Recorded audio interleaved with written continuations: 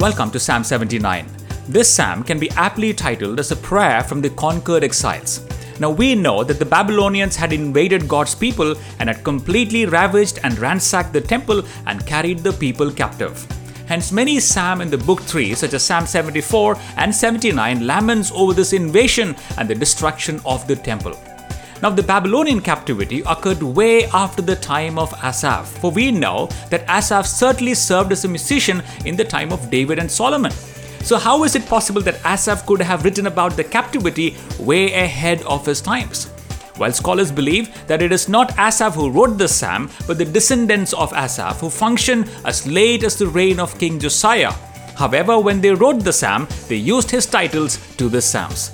Now in this psalm, Psalm 79, the psalmist is aghast at the invasion of God's holy temple by a foreign enemy. In other words, he is deeply baffled and perplexed at such a sacrilegious intrusion allowed by God.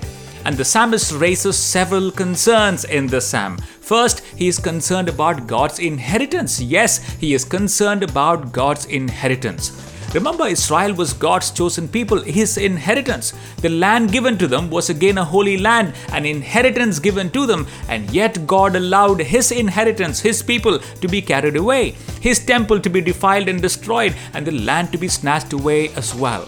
In verses 1 to 3, the psalmist echoes these concerns back to God when he says, "O God, the nations have come into your inheritance. Your holy temple they have defiled. They have laid Jerusalem in heaps. The dead bodies of your servants they have given as food for the birds of the heavens. The flesh of your saints to the beasts of the earth. Their blood they have shed like water all around Jerusalem, and there was no one to bury them."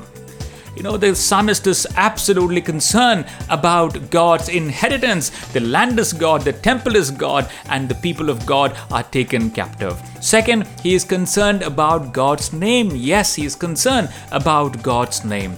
The name of the Lord of Israel was famous all around, especially among the neighboring kingdoms, especially for his mighty deeds. He clearly protected his people and fought wars for them. But now, the psalmist is clearly concerned about what the heathen nations will say about Israel and Israel's God. Of course, the dead bodies and the ruins bore witness to the inability or unwillingness of the God of Israel to protect his very people. His name, his reputation, and his stature was in jeopardy. In verse 4, he says, "For we have surely become a reproach to our neighbors, a scorn and a derision to those who are around us." Now you will remember Moses too appeals to God's name and reputation in Exodus chapter 32. God was angry with his people and Moses says, "Relent, O God, relent. Why should your anger burn against your people whom you brought out of Egypt with great power and a mighty hand? What will the Egyptians say when they hear that you have destroyed them? Wouldn't they say it was with evil intent that he brought them out to kill them in the mountains and to wipe them off the face of the earth?" Of course, God did relent then. God did hear the prayers of Moses, but now in this case, he did not. He does not. And the only reason is God's holiness. The only reason is God's holiness. God would rather let his temple be destroyed, his reputation be marred, and the land be taken away than to put up with his people who would sin and rebel and defile God's name. Just read the book of Leviticus and Deuteronomy and you will get a glimpse of God's holiness. His high standards, every law indeed, was a reminder of God's holiness. And by the way, the psalmist knows it. He knows the reason as to why God is angry. He knows as to why this has happened. For he asks in verse 5, he says, "How long, O Lord, will you be angry? Would you be angry forever? Will your jealousy burn like fire?" And of course in verse 10, he requests God to pour out his wrath, to avenge for the blood. And we know years later, God punished the Babylonians for the way she treated Israel.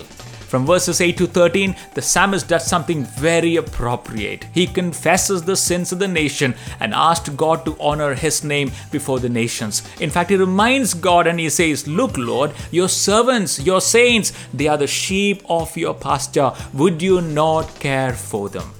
And in verse 13, he affirms the care of God over them and resolves to praise God and give thanks to God and declares that the people of God will show forth God's praise to all generations to come. Well, what a wonderful reminder for us today.